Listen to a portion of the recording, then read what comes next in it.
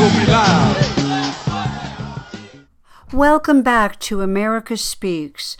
After our previous conversation with Norman Patrick Brown, we received so many inspired messages, and I am so excited today to bring you part 2 with Norman on his work as a writer, a filmmaker, and his lifelong dedication to activism to create a world filled with peace, harmony, and protecting all of life.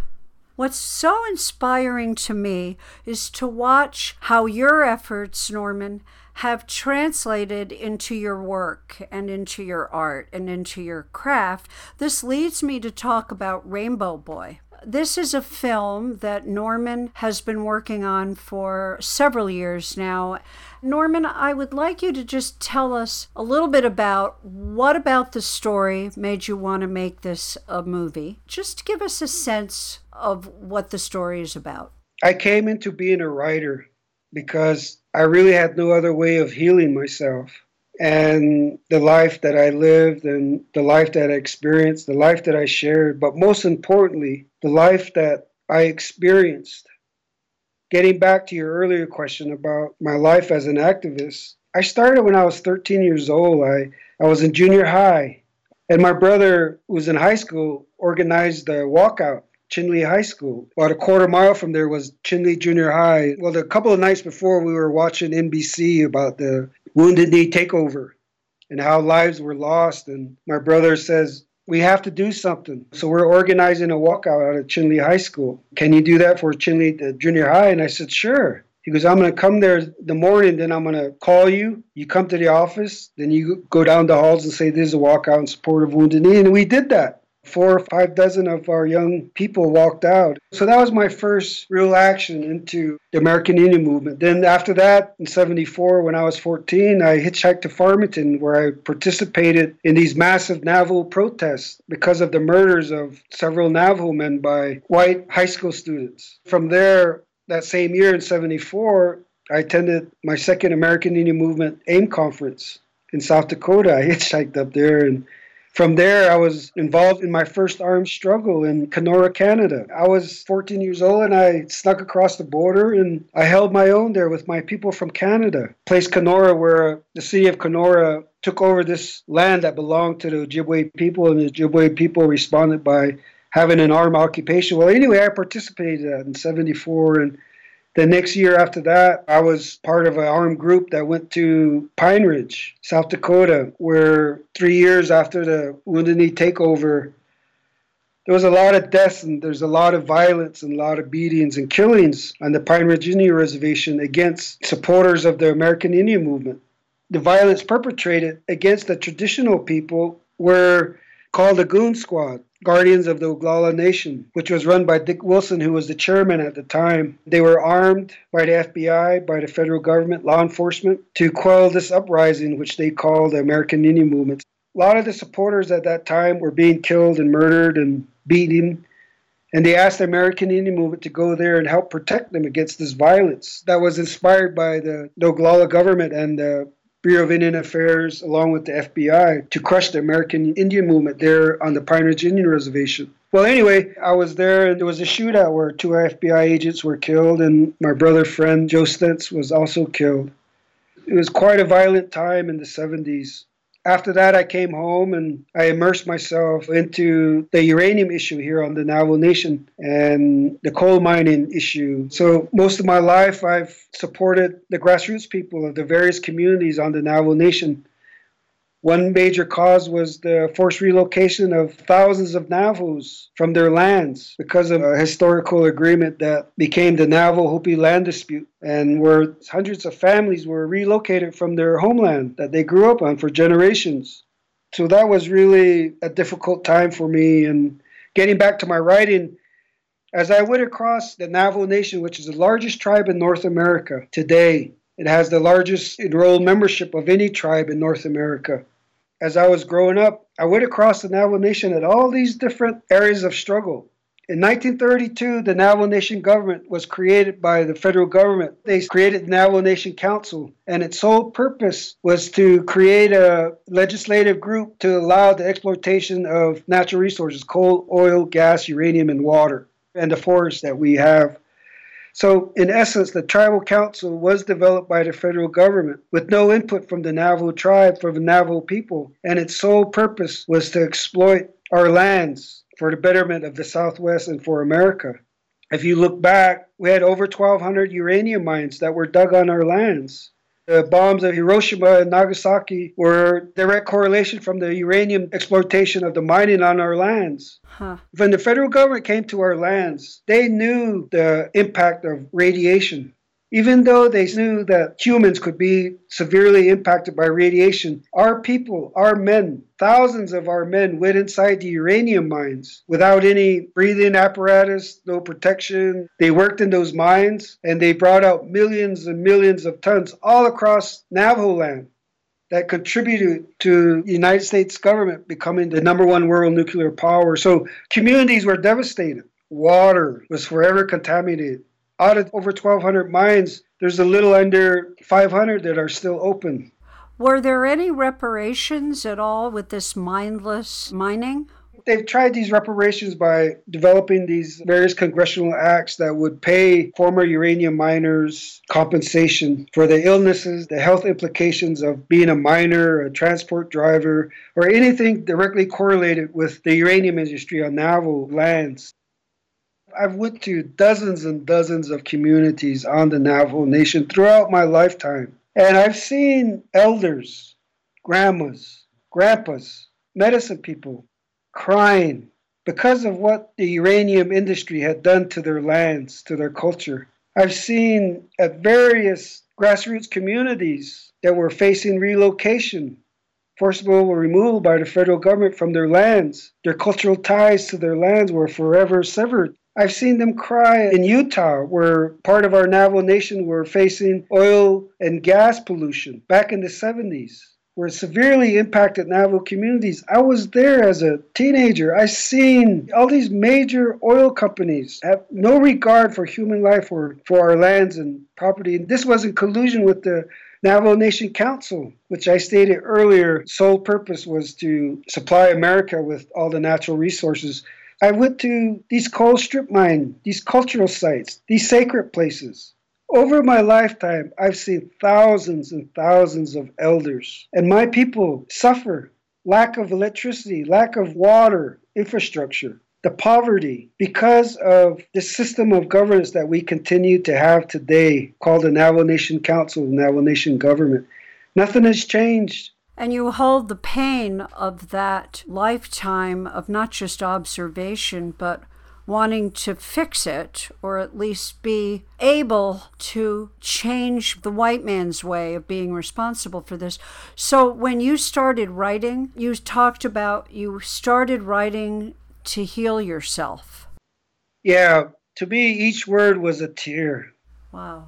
I mean, you could feel my body 12 times, probably more, with the tears of my people, my elders. I had no other way of expressing myself, so I started writing. I started writing when I was very young, and I realized that the written word was very powerful, but the camera itself was very powerful, and theater was very powerful. The creative art expression, the creative form was very powerful. So when I started becoming an actor in professional theater, I worked in New York and Canada in independent films, principal roles. I became a playwright. I learned story structure, the Hollywood formula, screenwriting. I learned a little bit of writing, the writing formats for sitcoms. So when I was in Los Angeles, I just soaked up as much as I could during those 5 years I was there. And I took it home. And I said, how can I use this to help heal our people? How can I use this to remind our people of who we are? How do I use these skills to help heal our communities, to educate our communities about diabetes, alcoholism, cancer, all these various health impacts? So that's how I began to form my life as a writer and as an actor. Is that, would you say, the birth of Rainbow Boy? Yeah, I mean, this really started when I met you in 1989. I started in 1982 as an actor in Canada, in New York. But 1989 was really my first time I was hired by the Navajo Nation government education department to create these K through 12 films about Navajo culture, curriculum-based development. Well, I've seen firsthand how you inspire young people. I think back on it often and would love to revisit those days. And I just want to get a little bit of a sense on this extraordinary story of a young man who wanders into a cave that was forbidden or was on at a spiritual vortex on the reservation. Tell us what happens to him. Well, I was asked to help produce this documentary, and the producer there that I was working with told me that he works for a group of film angels. I said, what do they do? He goes, they develop film projects for people of color, and you might be interested. So anyway, he asked me to shoot a short film, 5 to 7 minutes. So I agreed. So I wrote a 24-page short story, and I found some money, and I got the characters and the locations and the DP, and I created this story that I had a dream of this prophecy. It was about this man who went to this cave and he couldn't get out. So from there, that's when I started writing this story. Initially, it was called The Cave, but later on, I named it The Rainbow Boy. It was about a ancient warrior who was warned by his grandpa not to go into this cave. The warrior Eagle Catcher, the main character, asked him why. He goes, if you go in that cave, you'll never come out. So Eagle Catcher is going hunting and he follows this deer into this cave, and that's where he gets caught and he can't get out.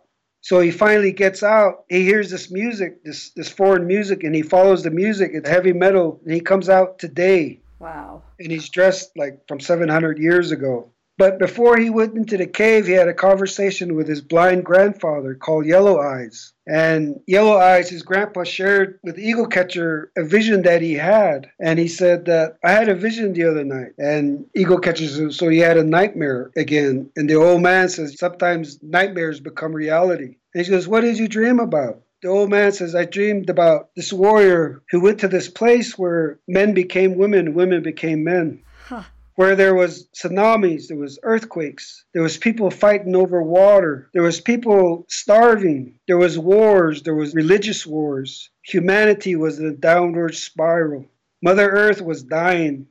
I went to this place where there was nothing but sand. There was no vegetation, there was no water. So that was the message he imparted to the Rainbow Boy. And he said, this warrior cried. And the Rainbow Boy says, that's bullshit. Warriors don't cry. He starts laughing. And he said, in my vision, in my dream, this warrior wasn't crying for himself. He was crying for what had happened to the land and to humanity. He goes, well, Grandpa, I'm going to go look for this deer. So he ends up being stuck in that cave. When he comes out, the vision that his grandfather had, he begins to live it. So while he's here in the modern era today, he befriends a young Navajo teenager, and he befriends this other Navajo that speaks Navajo to him. And within the movie, he sees the prophecy come alive. He sees these various visions of the tsunamis, the earthquakes, the religious wars. He sees the destruction of Mother Earth. So throughout this movie, through his eyes, the audience hopefully will see that we are in a real critical place today. Mm-hmm. And I wanted to use this character to tell the world that we're in the last throes of our survival. If we don't change just now, we're going to lose this great, beautiful ball of life, like no other in the universe. We are truly a gift to the universe. This film was shot all in the Navajo language. And over these past 5 to 6 years, I became very ill. I was really sick. So I raised money on Kickstarter. I found individual investors. I created this story in piecemeal. It took 2 years to shoot, and I had to write additional scenes. I raised money. So finally, now I have a 90-minute rough cut, and I'm trying to find completion funds to finish it. I'm getting my health back. I feel much better. So I'm focusing now on completing the movie, The Rainbow Boy.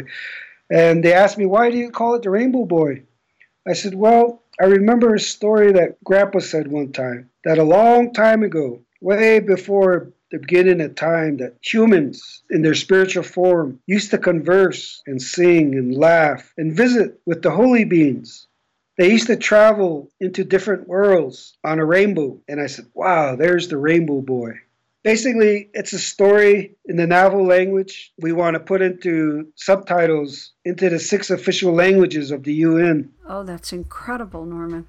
And one of the things that I pitched to a couple of major investors, and I had some meetings in Hollywood, nothing came of it, but they asked me, so Norman, what's the hook here? And I said, well, imagine the whole world united for 24 hours. They said, what do you mean? I said, once the movie's done, we could have a 60-day countdown. Within this 60-day countdown, people can download it. And whoever downloads this movie, there's a pledge that they would hold a vigil, a prayer walk, a ceremony, a concert, or whatever way to express the message of the movie. And I said, humanity for 24 hours, from the jungles of the Congo, to the Arctic winterland, to the streets of New York, Paris, Tokyo, China, all over the world. What a healing. Yeah, within 24 hours, the story would resonate that we are in a very critical time. So that's kind of was the hook, the idea of the Rainbow Boy.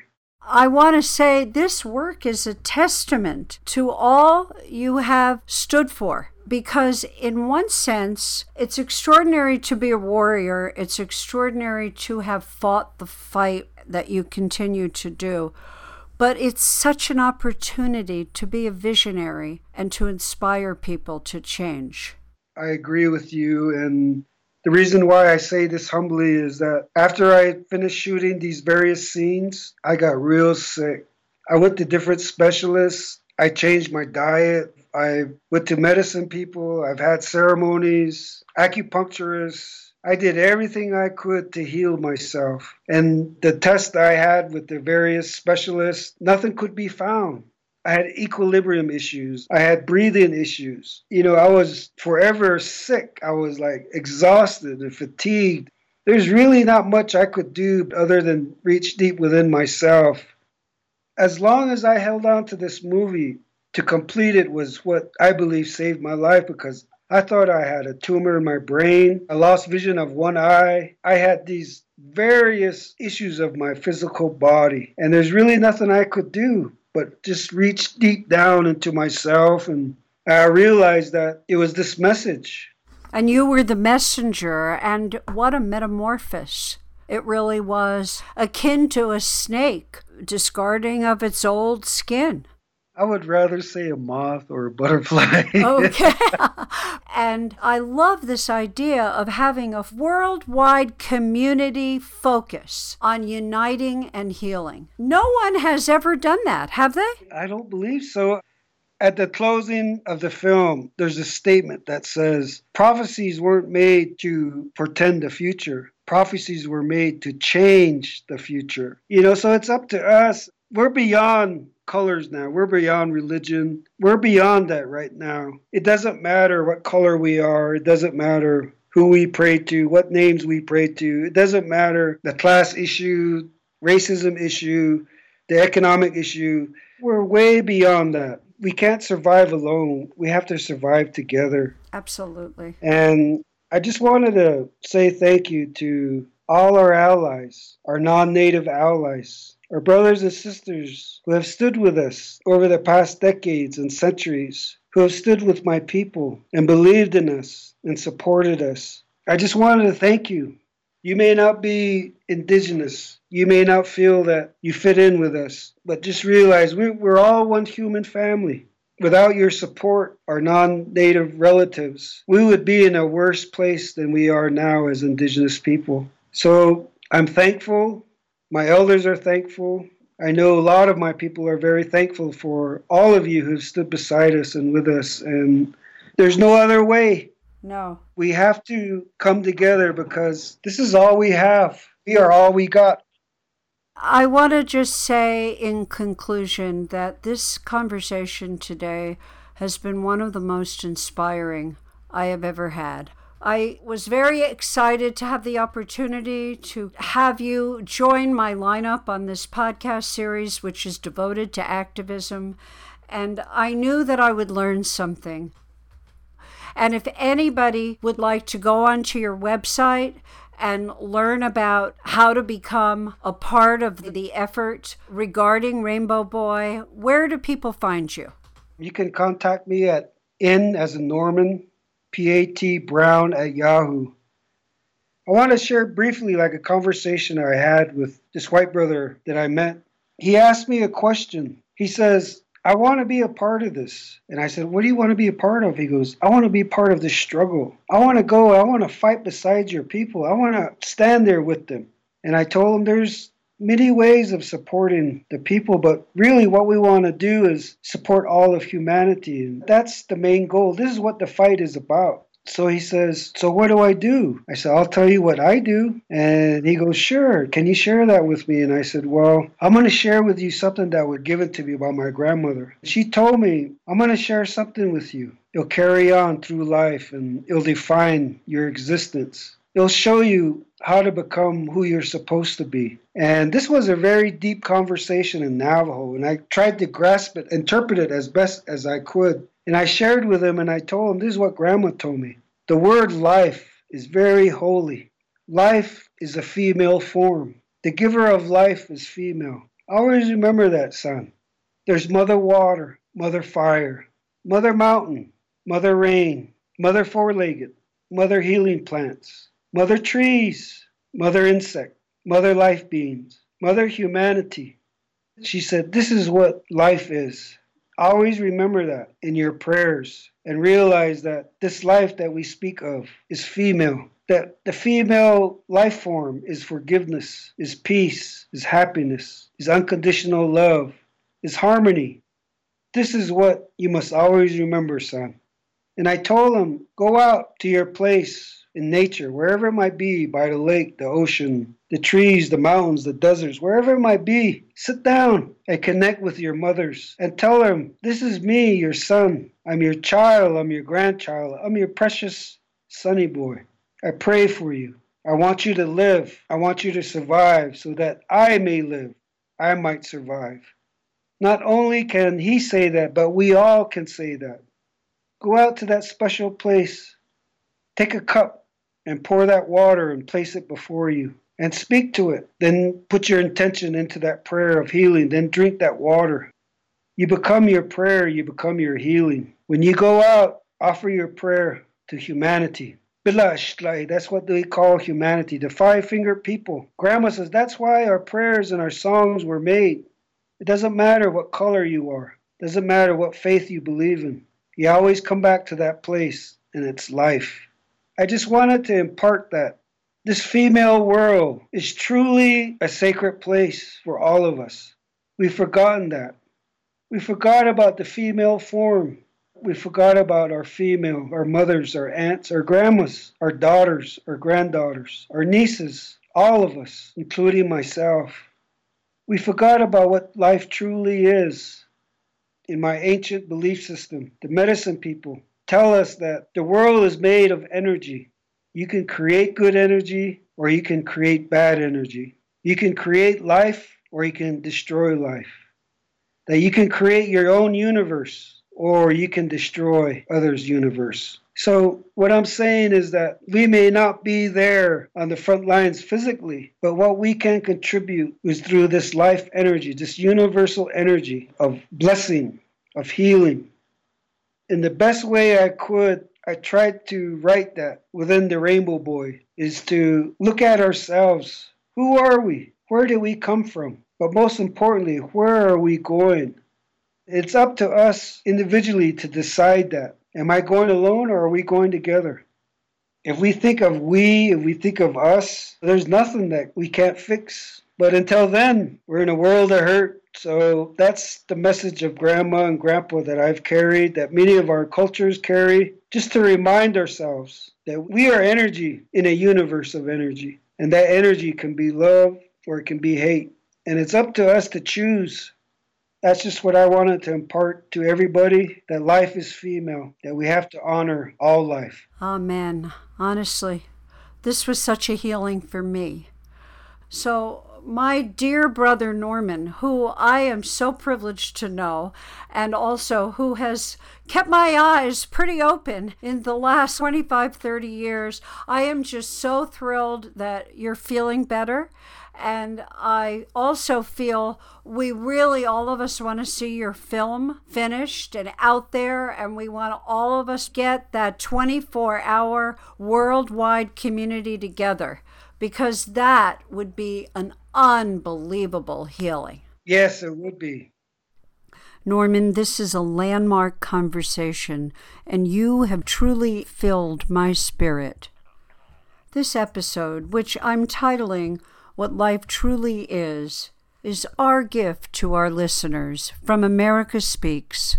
And also, please go to our website at www.tishlampert.org for news of my forthcoming book. And once again, I want to thank James Koblenz and Kim Langbacker, without whom this episode would not be possible. And remember, America Speaks believes every one of us has a story. And a voice.